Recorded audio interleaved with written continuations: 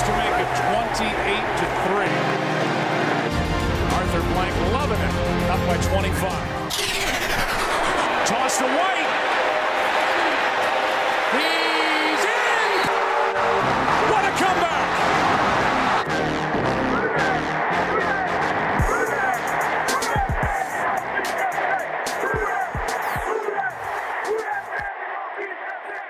All right, welcome back to another episode of the 28-3 podcast.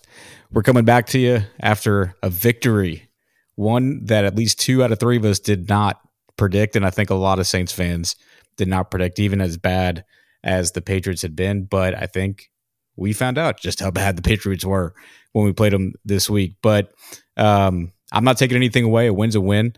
It felt great. Got the shutout after probably more negativity going into a game than I'd seen in a long time. This was much needed, in my opinion. What you got on this, Nick? I mean, I agree. I hesitantly picked the Saints to win this one. That's why I go to you first. You were the one of faith in this one. It was with the least amount of confidence possible. But I think there's been a lot of chatter about how, talking on the socials about how motion and play action and all these things improve the offense. I'm not as optimistic on that, on what happened this weekend. We ended up right around 300 yards. I think the difference was we finished drives and we took advantage of all the opportunities that came from the defense playing so well. I still think we have a long way to go on offense if we're going to be an explosive type of offense. But with that being said, if we can execute like that with the opportunities that we have, maybe it's the right offense for this team with a defense that once again looked like a top 5 defense. Last week was hopefully an anomaly. Adebo back made a big contribution this week. It looked different. I don't know why. I can't point to certain plays where he did certain things, but the defense looked impossible to deal with. With that said, that's a bad offense, so maybe we don't want to read too much into it. I mean, they're one of the bottom 5 offenses in the league, so I don't want to get too hyped about it, but I mean, you can't be disappointed. That was probably the best performance of any team in the NFL this week. Yeah, I'm going to set up Max here because there was something he said a few times while we were watching the game, and I'm not saying it's a bad take. I mean, it certainly it would be a bad take for you to say I have Max a bad take. So yeah, that is true. Facts. I just learned what the fax machine emoji was thanks to our Discord. Anyway, Max kept saying that Paulson and Debo unlocks this defense. So yeah, I think Nick touched on it. One of the first things he said, having a Debo back changes everything because all of a sudden Yadam, instead of being your number 2, basically, he slides all the way down to your number 4, and he's really not even on the field for the most part unless it's dime defense. You have, let's be honest, Adebo has all the promise in the world. He, after Lattimore, I mean, I guess you got to say Alante's got the next most talent as far as pure talent for the corners, but Adebo's right up there with him. If he doesn't sit out his last year at Stanford for COVID, he probably is a first-round pick. So we managed to get him later than that, and he's loaded with talent.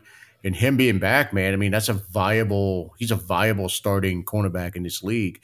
Nick and I had a talk this morning. We were talking about, if for whatever reason this season goes a little off the rails and Carr doesn't improve and you start to look to the draft about getting a new quarterback and all that, and you're looking at trade pieces, we both said if you're going that route, Lattimore would be the guy you probably trade to get some value because you would still have Alante Taylor and Paulson Adebo there as good starting cornerbacks in the NFL. Like, Adebo's good, man. Everyone wrote him off at the beginning of the preseason training camp talking about, Alante's got it locked up. He's going to be the number 2. And shout out to Garland for calling it out in the pod we did with him where he said, don't sleep on Adebo. He's like, right now, he's like, I think Adebo is the guy. Yeah. And he's the only local media guy that I can think of that had that take. Everybody. Well, to be fair, I think I don't know if all three of us talked about it, but you and I talked about it, Max. Adebo was dinged up most of last year. And people are forgetting very quickly how good his rookie year was. If he just made a small step, he becomes a top-tier corner. And I think this year we've seen it, other than, the missed games and the injuries. With him, Alante, and Adebo, and now Yadam stepping up, it's really hard to see many secondaries that are better. Yeah, I agree with that. And I'll take it a step further and say I think the Saints have the best cornerback room in the NFL. And we talked about it in the preseason episodes leading up to the season opener, saying, the Saints have probably the strongest defensive back room. But I think over the first 5 weeks of the season, they've shown they definitively have the strongest cornerback room. You go 4 deep.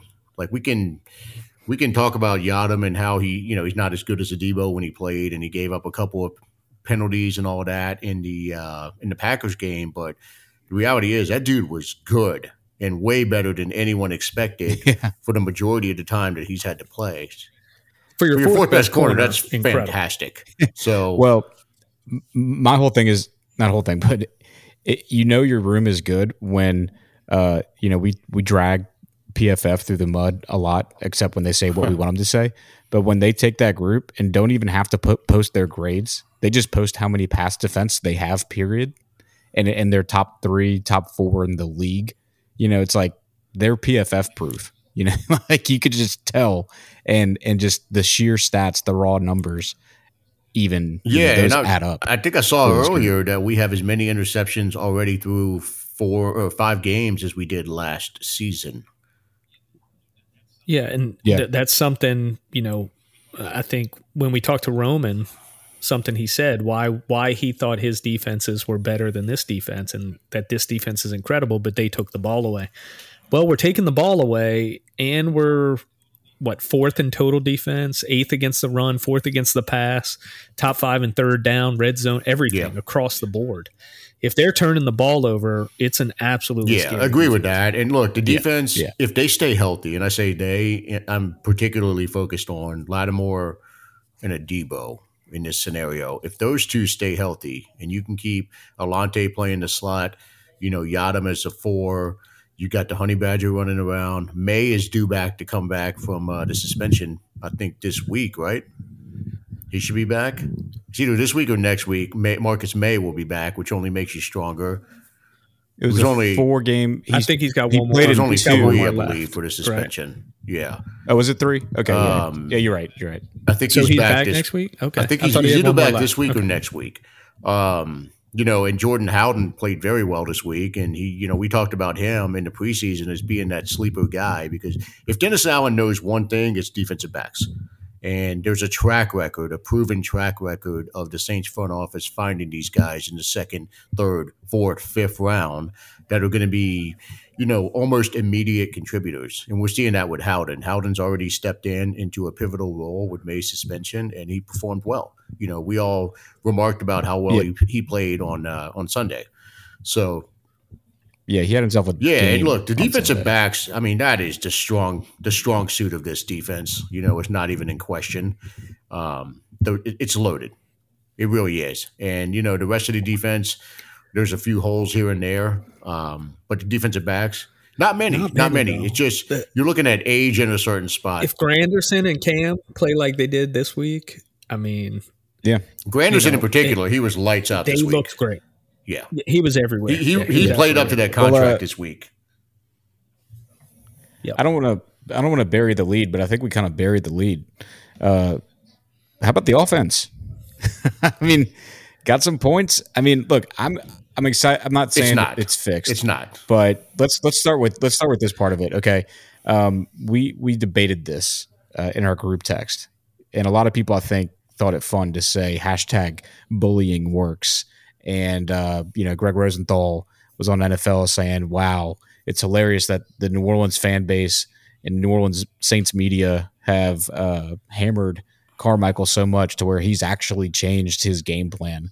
That was the message going around throughout the whole day, is that the Saints changed up what they're doing. They added in a little bit more motion, a little bit more play action, and it was all thanks to us. And Corey, that's what they were saying, right? Do you believe that was the case? I mean, on A to B, like linearly, straight up, no.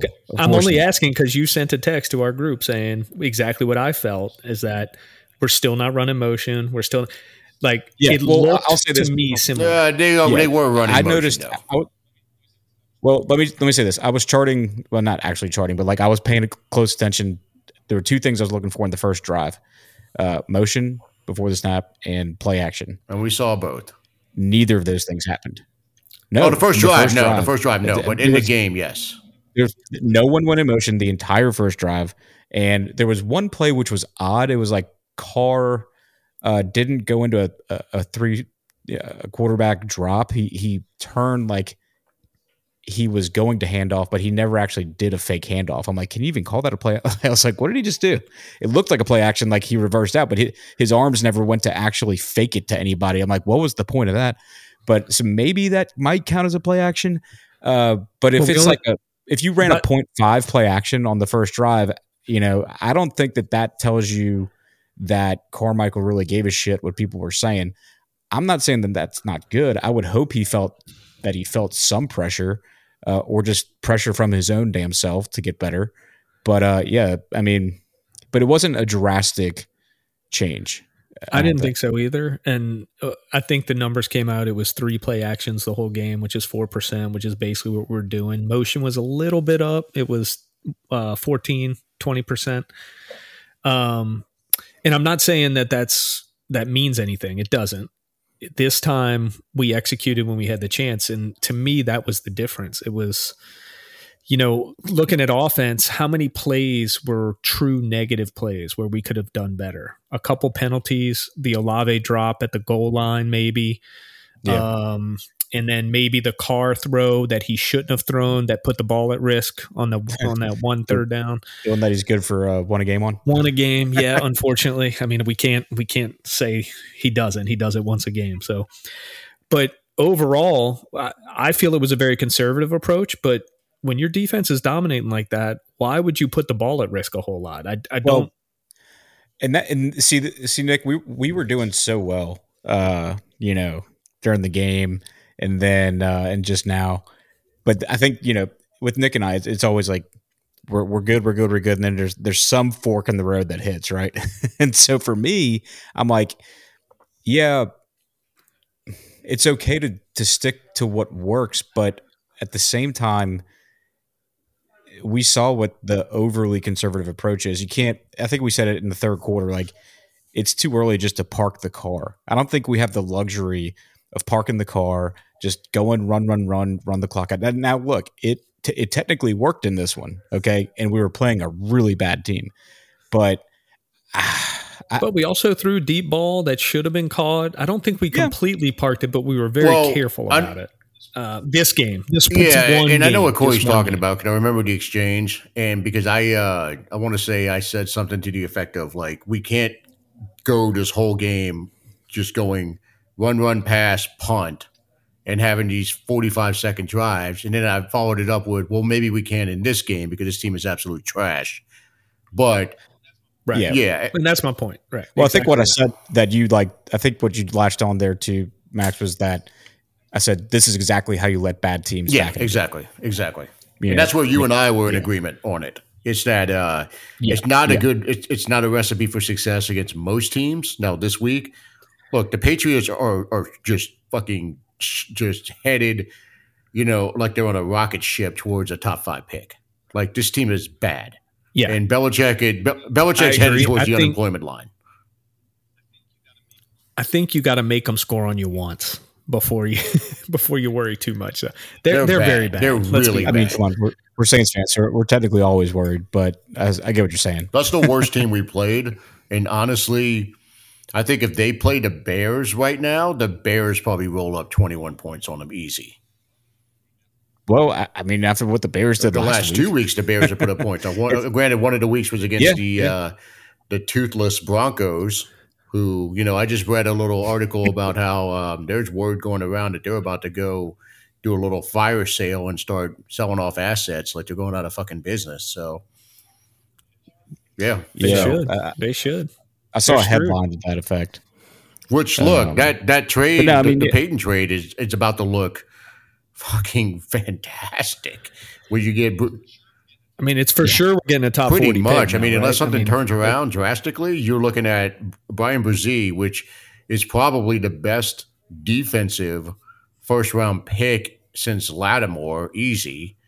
You know what I mean? And it's the best defensive line pick we've made in, my God, maybe since Cam Jordan in the first round. Recently, we've had a lot of. I mean, no. Pick, first round. Yeah. Oh, first round. Okay. So yeah, and it's like Brees looks special, and there was a whole bunch of talk about how much he was double teamed in this game. He's already what Nick and I said he was going to be, in that he is the guy on the defensive line. Like, it's indisputable at this point. Like, he's making it go. You know, Granderson's probably your second best guy right now, and then Cam. But Brees, lest there be no confusion, is the guy at the interior defensive line. Yeah, we talked earlier, in our season preview pod about, Shepard and Saunders, and look, those guys still have their very definitive roles. And in terms of I'm not worried about snap count. I'm talking about just impact. That's what I'm saying. Like, because they might be on the field just as much, but the one to your point, Max, who stands out is Brees. I mean, he's just, and I think you hear a little bit from coaches, because this was my concern about him being a rookie, and it's a concern with like a lot of rookies who have as much talent as him, is that they start to lose track of like fundamentals. They start to not worry about learning the nuances of being an NFL defensive tackle, because they're just so damn gifted and physically talented that they can push through it. I mean, I go back to what I said about Brees back in April before we even picked him, and saying that this kid was literally the best player on a loaded Clemson team his freshman year. Like, talent. Yeah, in the national championship. Like, this kid for that whole season, this Roman touched on that. Like, this kid is special talent-wise, and he seems to have the mental makeup to push it even further in the pros. So, look, we struck gold with him, and if you can pair that up with a top 40 pick this year, I mean, Jesus Christ, that trade is just, it's highway robbery at that point. So, hold on. I'm looking at this right here. Really, so, this was Jeff Nowak. I forget who he reports for, and Underhill retweeted it. Dennis Allen said part of what caused some of the pre-snap penalties this week was the incorporation of more motion into the offense. Our guys have to get to it. This is a quote. Our guys have to get used to it. If we're going to do these things, we have to be able to execute them at a high level. So there absolutely was more motion this week. There was more. It wasn't a lot, and none of the big plays came off the motion. Most of the negative plays came off the motion. But it shows you how much Nick and I have gone back and forth about it shows you how much Nick and I have gone back and forth about motion and Carmichael, when the first thing that came into my head when I read that quote was like, Nick's going to be like, you can't do motion because it causes him to jump off. But I know you didn't actually think that, Nick, but I don't think motion's bad, but if Carmichael's not good at implementing motion, why would we want to force him to do motion? Because he's got to learn. You got to teach that old dog. Maybe that's true. But if it's going to be to the detriment of us because it's not in whatever scheme he's doing, then but here we are back. It didn't do anything for us, is what I'm saying this week. It's something that probably needs to be worked on for multiple weeks to get everyone accustomed to the change. I don't think they scrap it because we had a few penalties on it. Of course not. But and he should always be trying to innovate. That's what OC positions are in the NFL now. It's constantly trying to get an edge and change things and be theory. Different. And in all fairness, he hasn't been right. He's very much stuck 10 years ago. We all know that. With a top 5 defense, if we have an offense that doesn't turn the ball over, are we going to be a competitive team all year? I think so. Would I prefer to see him get a little more innovative and try and get big leads so our defense can really tee off on people? Absolutely. Of course. We all want to see that. It was interesting to me watching it. It was kind of like it was like a dipping his toe in the water kind of thing with the. That's exactly what it was. That's a great way to put it. It was like dipping the toes this week. Yeah, because there were some drives where you were just like, this is last year. Like there was no motion. It was a run, pass, punt. And then there was other drives where you're like, that was different. And then the one that got capped off with the Foster Moreau shuffle pass, you're just like, never seen us run that shit. I mean, maybe kind of with Taysom a little bit, like not that specifically. And that's just one small example. But like, so some drives you're like, okay, great, that's new, that's awesome, that looks really good. Or we're plowing the way for Kamara, or Kendre is looking great. And then there was other drives where you're just like, it's like we just got on the field. Yeah, and you know what, though? I'm glad you touched on the Foster Moreau touchdown. That, to me, was the most exciting play of the game, just from a we have not seen that standpoint.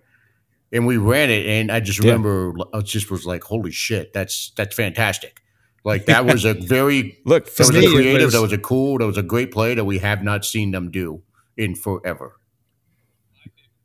My favorite play was seeing Michael Thomas in the middle of the field. Yes. And catching that 20-something yarder, because that's where he dominated. Oh, and yeah. Why aren't we doing more in the middle of the field? Where are the slants? Where the fuck are the slants? I swear to God, I haven't seen any this year. I agree, but if you do those crossers instead, I'm good with it. It was like a halfway, kind of like dipping a toe in the water. It was like halfway there from whatever the hell he had him running last week, like running 30 yards up the field. Now he brought him back into like the curl route, the drag route range. So maybe, just maybe next week you'll see him on like the true classic Mike Thomas slant. But I'll say this, I mean, he was situation, he's your best. I think he's your best wide receiver on the field. He's got time to come back. He needs a recovery and all that stuff, but like he knows the soft spots in his zone better than anybody else you're going to have on the field. When you need a first down, that should be your primary target, and he proved it on Sunday. Yeah, I think I agree. So Corey, one thing Max and I were kind of going back and forth on: Carr's performance through 5 games. Max thinks it's a bottom 10. I think it's kind of where on the low end of where I think we all said we thought he was before the season. The main reason I say that is I feel his stats are a little deceiving. I think there were 4 touchdowns this year that if you're betting, you probably think we get 3 of them. The Olave deep ball last week, the Olave deep ball this week, the Olave at the front pylon when his foot was out of bounds, when it hit him right in both hands, and then the Shaheed play that we talked about would have been a very difficult play, but a very makeable play. His season could look very different right now. He could be sitting on 8 touchdowns, 2 interceptions. He's at 4-2. He's at, I think, almost 66% completion. Yeah, almost 200 yards a game, missing half a game. Where do you feel he's at, considering first 5 games at a new team, new offense, new hold coach, on one second, Corey. Corey, where before you answer, though, let me throw in these little conditional things as well. What if the typical? Let me get my pen here. The typical bad pass that this week he threw it in the third quarter. Instead of in the second quarter this week, he threw it in the third quarter. Hold on. These things I need to remember. No. I'm saying, what if these go the other way? Like we're saying, what if Olave holds on to him? What if the defensive back holds on to the one this week? There was a one that was dropped the previous week, so that changes shit as well. So well, this week was a bad throw. I don't know if it was an easy catch for an INT. It's not easy, but I mean, the Olave one this week, the Olave one this week should have been caught. There was one. The one from the Titans game should not have been. That was the chokehold. Yeah, that one. Nick I'm not talking about that one. That's not one. I'm not counting that one at all. That one in the end zone. I'm talking about the one last week where Antoine Winfield Jr. stuck his arm out and he didn't get his hands extended and he let the ball come in. Carr just waited too long to throw that ball. I mean, he threw that ball 65 yards in the air. My point is though, I'm throwing out there's 2 or 3 possible interceptions that didn't become interceptions, as well as the 2 or 3 touchdowns that could have been touchdowns. That's so a good point. You got to look at those as well. Because I'll say this first. I mean, in terms of statistics, like what y'all are talking about on a fine point, it's funny having a QB that's like on either side, 1 or 2 plays away from being in a different category, like a different tier of passer. Because with Brees, because I'm not really going to put in any of the guys from the past 2 years, but like, Brees was good, but he it was a death of 1,000 paper cuts for the other team, where he would end up with like 4,500 to 5,000 yards. But, and yeah, he had his chunk plays in the game, but he was just so consistent that you were never like, it was rare to ever be like, oh damn, Brees was like one play away from, instead of having 180, having like 250 yards passing. It was always just, his game, the largest chunk play Brees ever had being like 30, 40 yards for the most part. He was always within that bubble, and that bubble was a very high yardage. So we're never like, there was never any what if with Brees. So it's interesting having a what if moment with our quarterback here, because you're right, Nick, that there's a few games where like, if he's got one of those completions in like 2 of the games, he's probably up, or let's call it 3, like 3 out of the 5. He's probably up. Yeah, he's into like a different category of statistics. But to Max's credit too, it's not just statistical. I mean, if you have a bad turnover in those situations, that could be the difference between a win and a loss. But bottom line for me, though, it's too early in the season for me to judge a QB based on statistics. It's that point in the year. I know we're 5 games in, but like it is that point in the year where you're like, he's on pace to throw for 15,000 yards this year. Exactly. Or CJ Stroud is on pace to have a better season than when so-and-so won the MVP. It's like everybody's on pace, on paper, all that bullshit. But for me, it's the eye test, and it's tough because that's what I'm asking. Exactly that. Because stats don't matter. See the stats, it's eye test. Just give us an answer on the eye test. Right. Where do you feel he is at compared to your expectations? I only say that because I think all 3 of our expectations overall were about the same. He's below expectations, but with flashes of what we signed him for. Because like the end of the Tennessee game, that's a flash. That's a huge flash. The leadership. Like when he's flashed real bright, like really bright. Like, okay, this might just be something we have here.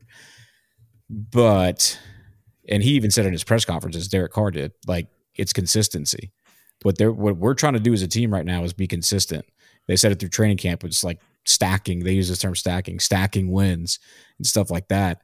And it hasn't been consistent yet. So like, again, I'm going to relish the Saints victory just as much as the next guy, but we do have to see what we're going to do on the heels of it. Yeah, and let me say this. So there was a similar situation last season where the offense was being questioned because the offense was trash, and we rolled into the Raiders game. Sean Payton was in town that week, and they made a big deal about him, stopping over at Saints camp and all of that. The offense comes out. Look at that, a shutout, 28-0 over the Derek Carr-led Raiders. Yep.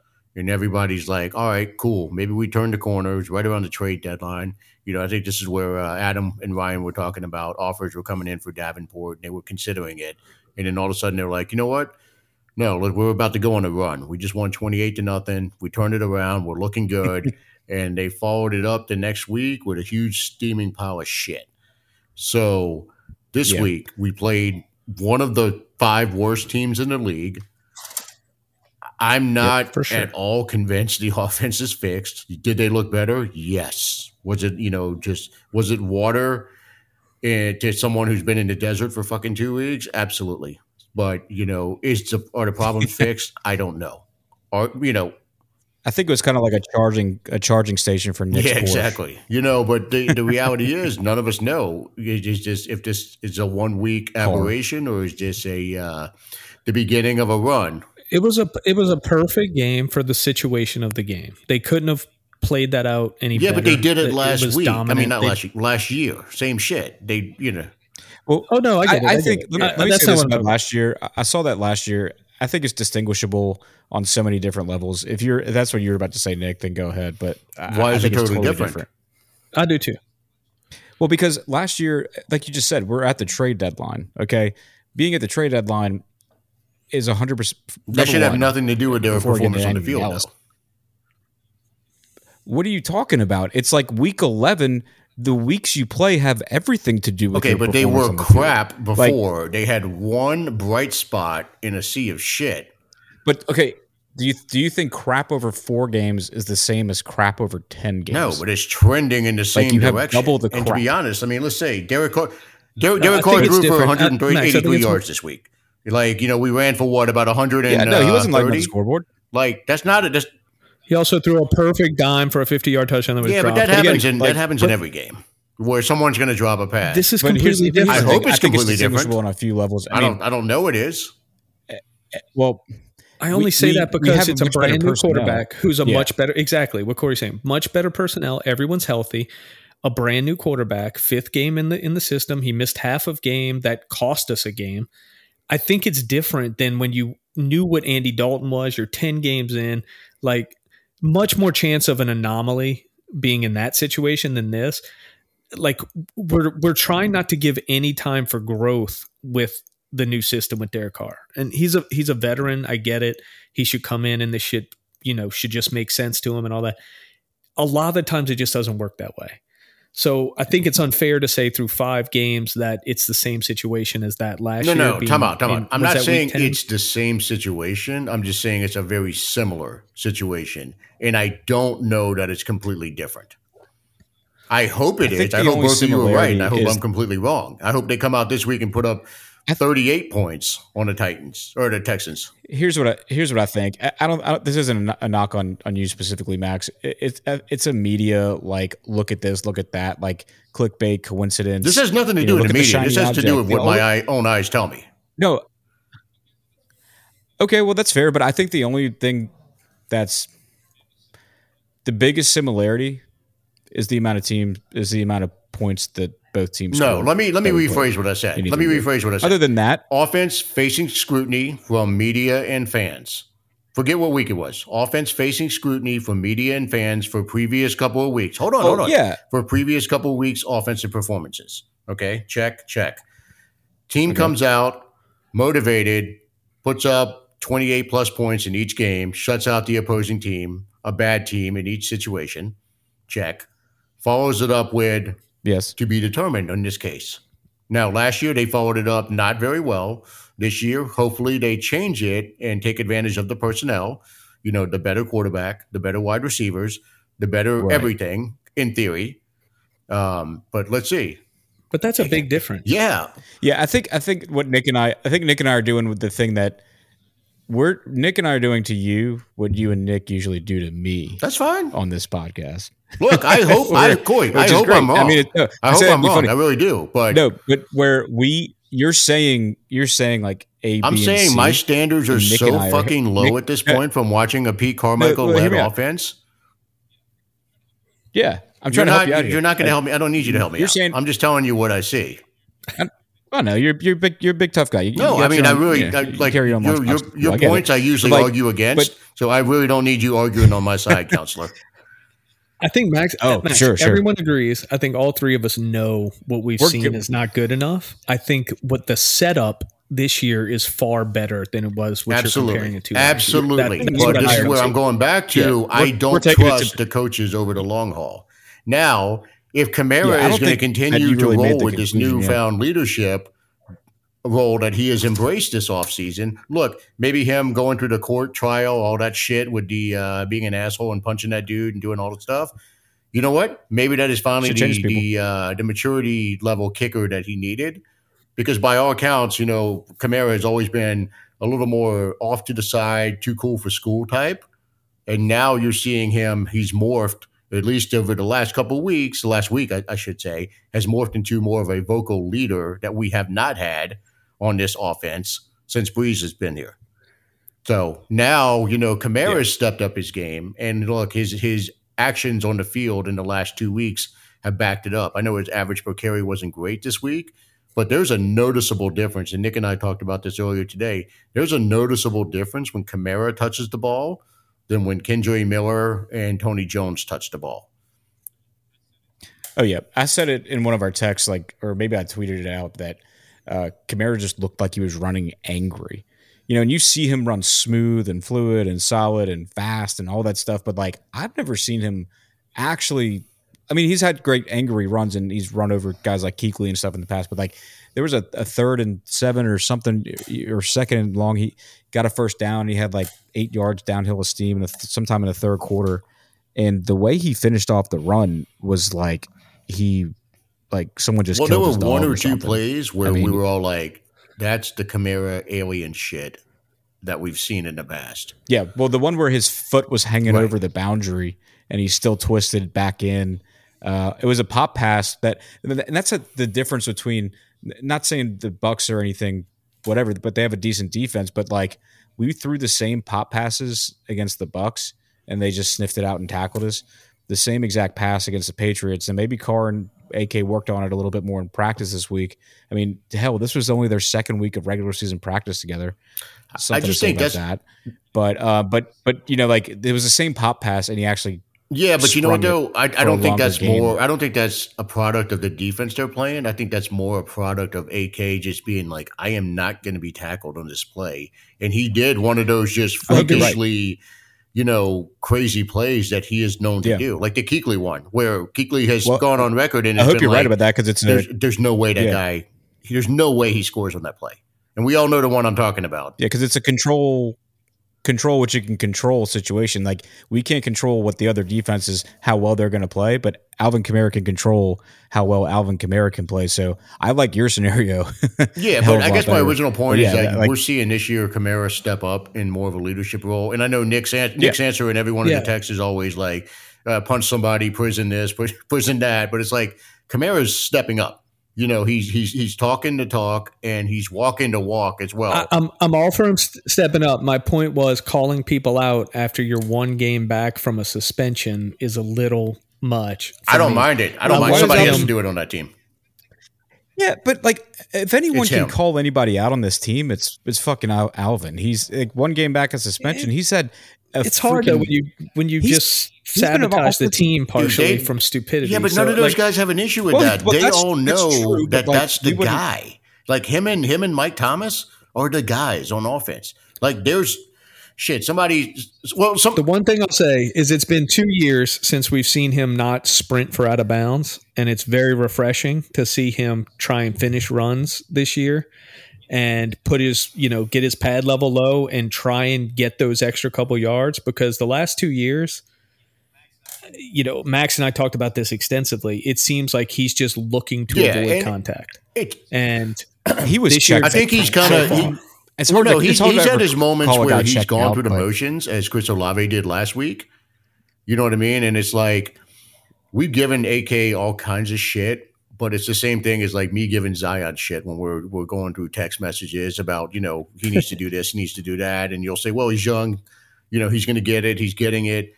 And the reality is you're right in that respect, in that, he just turned 23 and it looks like the maturity's kicking in for him. AK, he's 27, 28.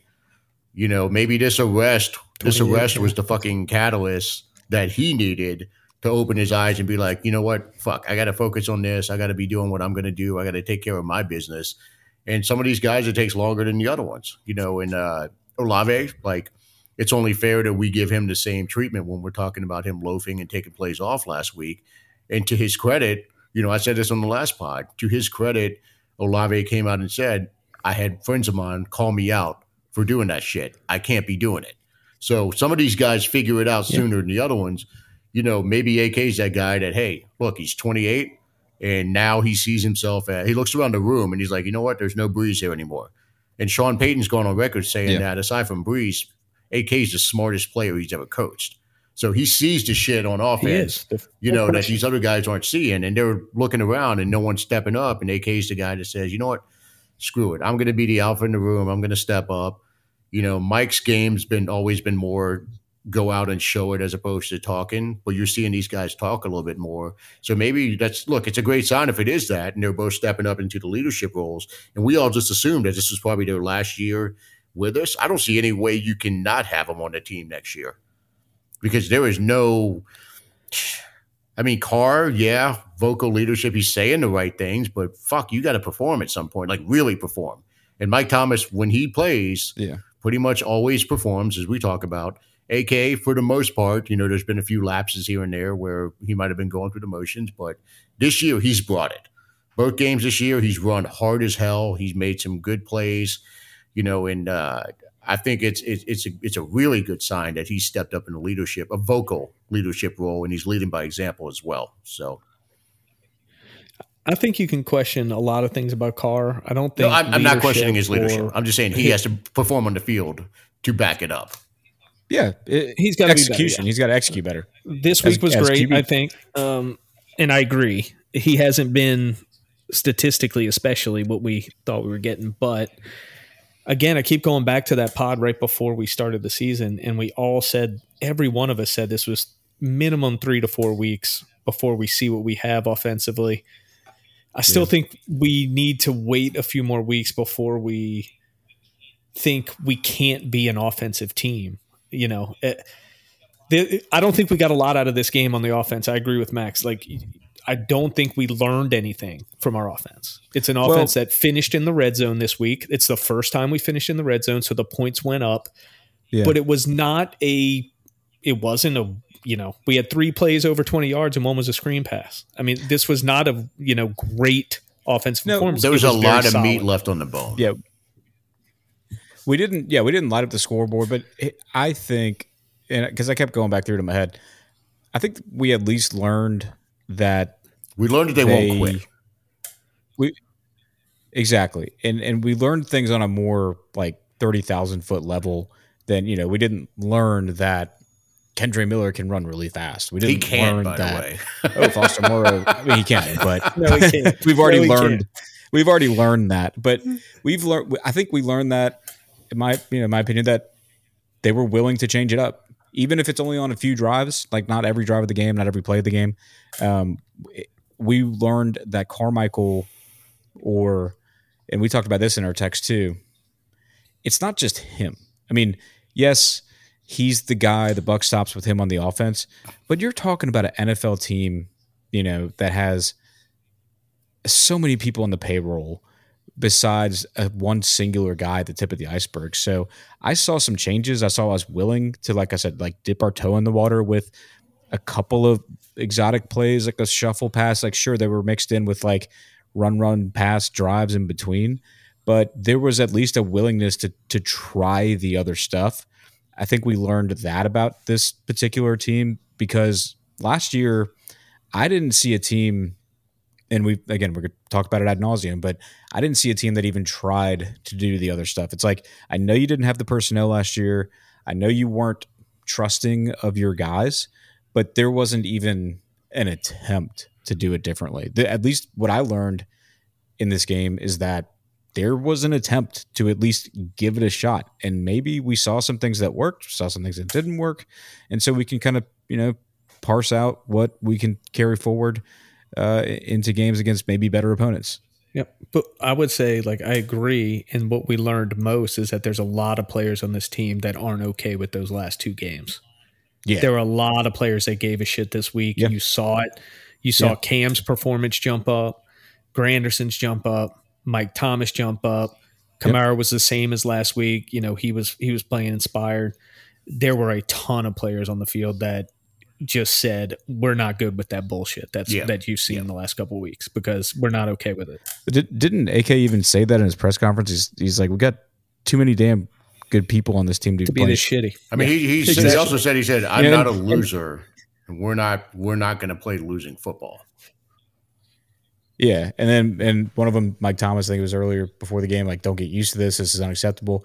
And some people might say, oh, talk the talk, whatever.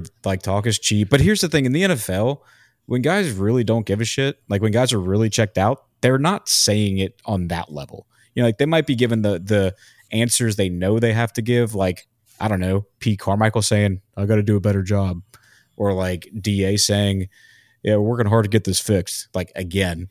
Not saying they're not, because it's different, but when you see players that are really checked out, they are not saying the stuff that our guys are saying. I believe them. I mean, obviously biased, but I like to hear. Well, I believe the performances. I didn't, I'm not going to take anyone at their word on this team, the players. Could people say what they're supposed to say? I believe the performances, and you see it with Mike Thomas, and you see it with Kamara, and you see it with everybody else. Yeah. The guys that didn't say anything and just came out and played better. Well, I believe that they gave a shit. I think that the NFL is one of these leagues where when the guys really don't give a shit, like they're not coming out there and saying stuff, in unison. Like our guys were. Yeah, but most of them, you got to realize, just like what did Marshawn Lynch used to say, I'm only here so I don't get fined. Like those guys have to get – no, but that's what I'm saying. So 99% of them are going to get up there and give lip service no matter what. There's only like two – there's only like 2% that are going to be like, fuck this. Like I outwardly don't give a shit. No, but that goes to my point. Like the guys that give a shit are going to get up there and talk about giving a shit. No, you're missing the point. I said everybody has to get up there. No, everybody has to get up there and say that. They don't have to say it in the way that our guys have said it. They have to get up there and say something. Yes. Who did you hear from this week? You heard from Kamara and Michael Thomas. Who else did you hear from? I'm more leaning with Max on this. This was the joke I was making about Tomlin this week about, we were talking and him saying there's going to be massive changes. Well, guess what? They came out with the same exact starting lineup. There was no massive changes. It's sometimes you just got to say shit in the press to not look stupid because they force you to talk to the press. I think when you see them come out and their passion's there and clearly the play showed that they care, then that really means something. Well, it was nice to see you. Well, that's where we overlap. It was corroborated by. There you go. That's better. Right. What you originally said was not correct because literally 98% of the NFL is going to get up in front of a podium and just spout out the same cliches that everybody else says because they have to or they're getting fined. There's only 2% of the people who will outwardly be like, you know what? I don't give a fuck and just walk off the stage and not say anything. You see, I'll leave it at this because we could go all night. I think our guys did the 2% in the other direction. They didn't. Their answers weren't particularly cliche. I didn't think, and they were in the positive, like just watch me on Sunday kind of direction. They didn't just say better, play better next week, and as a team. It's but that's because we won. Yeah. The only one who didn't fall into cliches was Alvin Kamara. Cam gave his same usual, and we love Cam Jordan, but he gave his same usual 24-hour rule, get back to watching film the next day after the fucking embarrassing loss the week before. That's just shit that happens every week whenever we lose. AK's the only one who got up there and said, you know what? Anyway. This is loser shit. I'm not a loser. And Mike Thomas said, we're not getting used to this crap. Those are the two. Those are the only two that got up and said it that way. That's what I'm talking about. No. You made it. The whole group did this. They were the only two. No, I didn't say the whole team. You didn't say the whole team. But they were literally the only two. So, and they backed it up. Yeah, no, but I like even seeing two of them. But anyway, this point's not worth going on for that long about. It worked. Whatever happened worked. Yeah. Let's just be honest. That was as dominant a performance as any of us could have hoped for. I'm glad we brought this up because I meant to bring it up in the beginning. But you know what I really think made the difference on Sunday?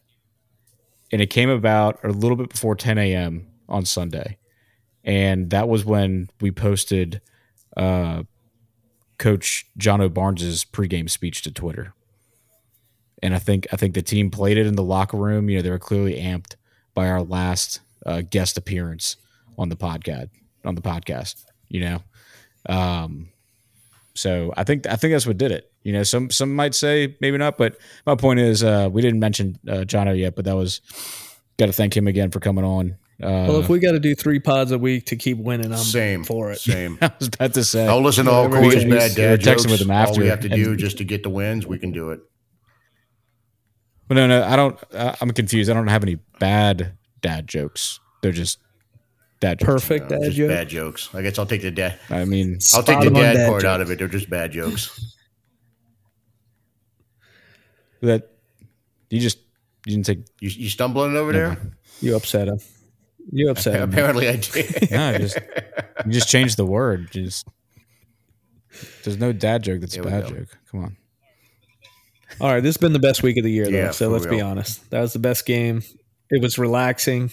We had it, controlled kind of from the jump, and we just got to watch us pummel them for 4 quarters. It was awesome. Yeah, I could care less that it was a bad team. No, and that's the best point. That's the best that. point of this. It doesn't matter who it was. It's a great win. Just take it. Yeah. Yeah. I mean, and you beat a bad team badly. That's what you're supposed to do against a bad team. If it was a 1 point, then maybe that's I think it was, what we say when we were texting, the biggest home shutout loss in the history of the Patriots. So that's, don't take it lightly. And there's also, I think Lance Moore tweeted it, where it's like, people just need to learn, accept the win. It doesn't matter who it's against. And Corey, you just touched on it.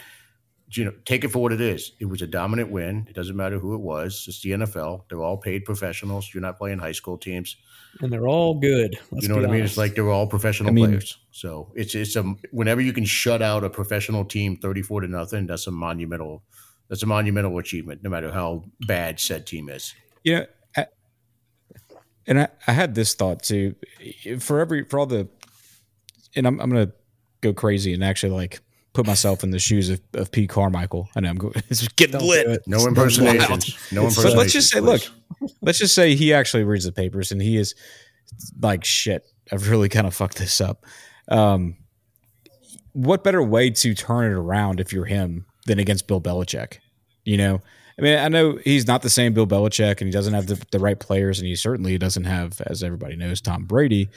But, one of the most storied defensive coaches in NFL history, and this is your 1 week. Because if Carmichael came out and laid an egg, it could have been curtains, or at least it could have been the beginning of really actually being curtains for him. And so if you're him, and I'm not saying that he's my guy, he's not, but silver lining for something on his end, which people don't really talk about that much, is you had to get it, and you got it against Belichick. I think that's something he can hang his hat on. We talked about this in the last pod. We stopped him from getting his 300 win, and we're notorious for going on record as the team that gave up something. So the thing that was not on my bingo card was thinking, there's a record to be had, a significant record to be had by another team, and that the history made would not be the 300th win, but would be the largest margin of defeat in Patriots history in Boston. I have a feeling Bill's going to be chasing that 300 win for a while after watching them this week. Yeah. Do you think he gets the record? That's a good question. Man. I'm going to go ahead and stroke your ego on this. No. There is a very strong argument based off of the last 2 to 3 years of Tom Brady made Bill Belichick everything he is, and Drew Brees made everything Sean Payton is. Because these two are two completely different coaches without those quarterbacks, judging off of the last, this year with Payton, granted the sample size, it's really small. So I guess 1 full season without Brees in New Orleans, and then 5 games this year. And then Belichick with what? Now this is his 4th year without Brady. And then you factor in the Cleveland years before Brady. Man, there is a huge fucking argument that those two quarterbacks made those two coaches. Yeah, I would say argument, and if I was putting if I was walking into work and putting my lawyer hat on, I'd feel pretty damn good about that. Yeah, case. In retrospect, that's because that's there's exactly. evidence. Like in hindsight, looking back at our predictions from last week, I'm like, Jesus Christ, I think we gave Bill entirely too much credit. He looks just like a broken old man at this point.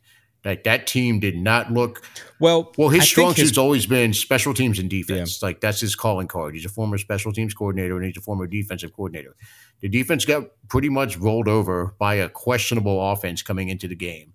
The special teams looked atrocious. That their punter was just shanking shit left and right. Lou Headley looked like Thomas Morstead across the field from that guy.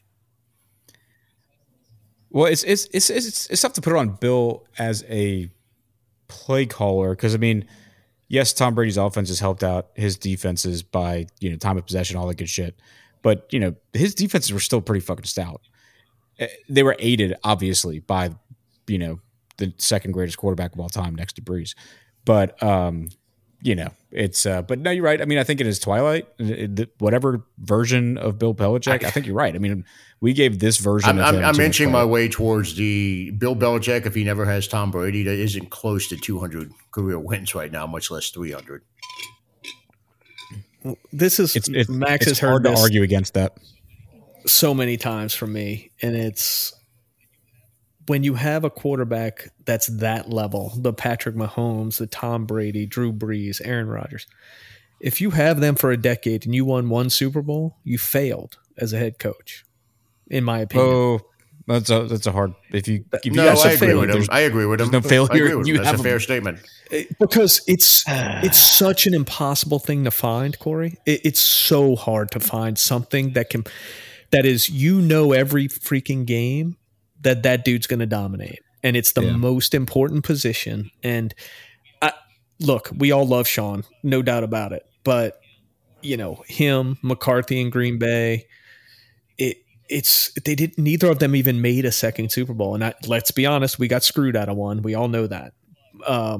But I feel like if you came away with one in 15 years with Drew, that you probably didn't perform to the top of your ability. That he's too good to have only gone to one Super Bowl. I agree with that, and it's the same thing with Rodgers. Do you not see a difference? It's the same thing with Rodgers. Like McCarthy failed to only have one title with Rodgers. Peyton failed to only have one title with Brees. You're looking at he's spot on with it. Like I watched the Packers game tonight, the whole game. And then this quarterback, this coach, I forget his name, the Packers coach, who has LaFleur, whose start to his coaching career is fantastic record-wise. And it's a direct correlation with him having Rodgers as his quarterback for, I think, 3 years of that. And you watch the Packers play right now, and it's a totally different team. I watched Jordan Love throw 3 bad interceptions tonight. Like it's criminal that this team beat us, and that's 4 years in that system. It's 4 years. It's embarrassing that our team blew a 17-point lead to this Packers team. I know, Corey. I know you didn't watch the game tonight. You were doing other stuff, but to watch this team, it is fucking shameful that we blew a 17-point lead to this team. They scored 13 points on the Raiders, dude. They scored 13 on the Raiders. I saw everything I had to know about how bad the Packers were against the Lions. I know the Lions are a lot better than the Raiders, but it's just tough. Look, and this doesn't move the needle for Saints talk, but hey, we're here. I don't know that it's context for Saints talk though, because we're talking about how we failed Brees. Fine. Brees, one title is a failure. To Nick's point, it's an absolute failure. No, you can't say no. Corey, we will never see another quarterback like Brees. Never. Okay, but in New Orleans, the word failure. It's a failure. Failure is. No, it is absolutely a failure. 15 years is a failure. Look, he should have at least 2, probably 3. Did we win a Super Bowl? Are we Super Bowl champions? Well, can we say that? No, that's 15 years ago. We're not Super Bowl champions anymore. But you don't want to say yes because you know that's not. If you win a Super Bowl go ask Dan Marino if he thinks that Brees' time with the Saints was a failure. But it wasn't one coach, one system for 15 years, Corey. I think you have to look at that. But it's fine if you said it, Nick. You said not playing at the top. It's not at the top of your ability. It's not, it's absolutely underachieving. But I mean, you would be hard pressed to find a Saints fan that has watched the Sean Payton era and say we didn't fail Brees in some level, whether it was just historically bad defenses. But see. My problem with using the word failure is that we love as fans to throw around hyperbole like it's that's not hyperbole though. Okay, discount cards. It is hyperbole. You had a top 10 quarterback of all time. You got 1 Super Bowl. That's a failure for a decade 15 years. But I mean, I don't think it's. Look, we're not going to call it complete Obviously, failure. It's not a complete failure, but it's also we failed him. Well, what other kind of failure is there? I mean, are you pregnant? Are you more pregnant? No, are you more dead? No, failure is failure. You failed him. He didn't fail. He won a Super Bowl. That dude. The Saints did not do their job for Drew Brees. And I agree with I'm trying to say. Okay, so they didn't do their job for every year except for the year he won a Super Bowl? No, he's not saying that, Corey. Listen, I mean, what are you talking about? What you're seeing as Sean Payton as head coach, what you're seeing right now, Corey, they underachieved, but it's hard in the NFL. He has zero regard for defense. Okay, 0. He did his whole time here. So it cost Drew Brees 5 years of his absolute prime because he just didn't care. He never gave Brees receivers. He chose to spend money in other places. One was very smart, offensive line. You talked about how good those offensive lines were in the Super Bowl year. I agree 100%. But he never spent money on skill positions. Defense was an afterthought. And that's why we don't have more Super Bowls. So that's a head coach's the only year we didn't fail him was 2018, the fucking no call. The league failed us. Correct. So do y'all have any other grades between A and F? No, we do. That's why I said it's not complete failure, but Drew Brees deserved to be in more Super Bowls and played well enough to be in 4 or 5 Super Bowls. Corey. I believe that. So what is the difference between failure and complete failure? We just laid it out for you. No Super Bowls is complete failure. There you go. 0 Super Bowls is complete failure. Okay, so Falcons equals complete failure. Let me ask you this. On that. So how many quarterbacks? Here's a good way to phrase it, Corey. How many quarterbacks better than Drew Brees went to less Super Bowls than Drew Brees? And that is a good question. I think Dolphins fans would say Marino, and I think that's fair to at least put in the conversation. I don't think his circumstances were as good as Brees, having the same coach for 15 years, so you can kind of pin it a little bit more on Peyton. But I agree that's in the conversation. But who else? There's a lot of people. There's a lot of truthers about Phillip Rivers during at least his prime. Not close. I don't think he's close. I don't think he's close to Brees personally. Just skip to the next person. I think of anybody who skip to the next person. We don't need to debate Rivers. Yeah. We're talking first ballot Hall of Famer level quarterback play. Who's been to less Super Bowls? Okay, Marino, I'm giving you. He was first ballot Hall of Fame. I'm not arguing that. That's at least a case that can be made. Marino's probably the one. It's a tough pull. It's a tough pull.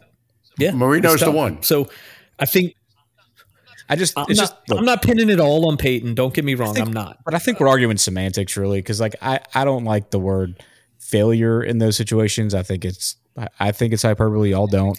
We've established. I just think it's unfortunate for Brees' legacy because he was a better player than he will be remembered in the full NFL circle. In New Orleans, he will always be remembered. If Brees makes it to if Brees makes it to 3 Super Bowls, there's a valid argument that he is in the top 5, no question, quarterbacks ever.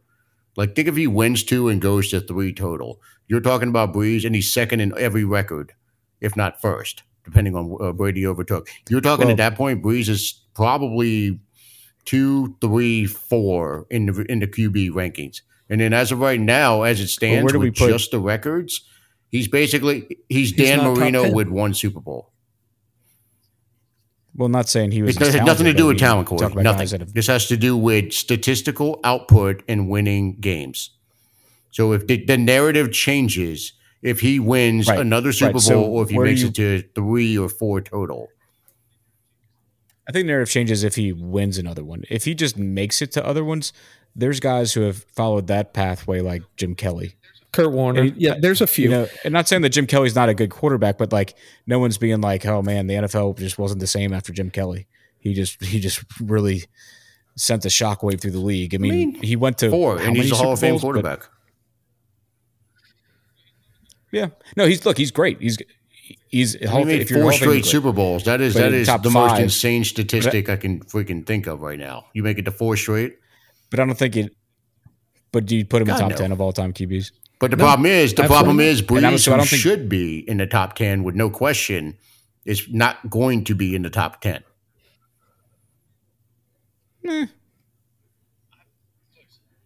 Listen, if you're in New Orleans, he's for sure a top 10 all time. In the NFL, if you go to random town, no one's putting him in the top 10 all time. And he is top 10 of all time. Stafford's going to catch him on some of these records. And he has a Super Bowl win. So he's going to be – but you know what, though? He's still going to be looked at as his equal. By most people? No. When you look at the end result of the statistics and a Super Bowl, Stafford's going to be a small notch below Brees. Look, he's going to have it. If the stat nerds want to go to whatever kind of websites they get. I don't think you truly grasp how good his career is stats wise and what it is if he plays just until he's like, what was it, Nick? 38? It's excellent, but Drew's is Stafford. Drew's Look, is I love Stafford. Yeah, you're not giving him enough credit. Of course, I love Stafford. I threw a football with him on the beach at spring break. It was a random total meetup, and he was like, "Oh, is this an NFL football?" All right. So anyway, so Nick, really drop the stats on him here.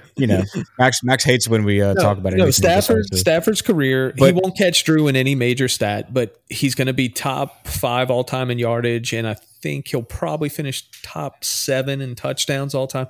Yeah, massive career. Drew, because we are a small market. Let's be honest. Drew will somewhat be forgotten about how great he was, in my opinion. Now, if he played in New York, I don't think that. I think he would be considered a top 10 all time if he played in New York or even Chicago or like just a bigger market. It's the Joe Namath syndrome. If he plays in a giant market, he's going to be remembered better than he was. He'll be elevated for no reason. Right. Drew Brees is absolutely a top 10 of all time type of player.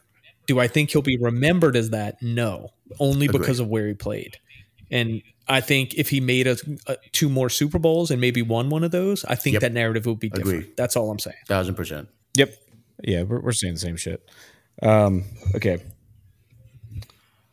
Getting our bearings back here. We've gone a lot of places tonight. It's been fun. It's been a good topic. Good. Well, it's a much happier week than last week. So I think. Yeah. I like. Yeah. So we're now like an hour 10 into our 30-minute recap episode. Going for a record. Well, we went 2 hours and 15 minutes the other day, so whatever. Yeah. So let's circle back. Okay. Big win. Any other big takeaways from this week before we close it out?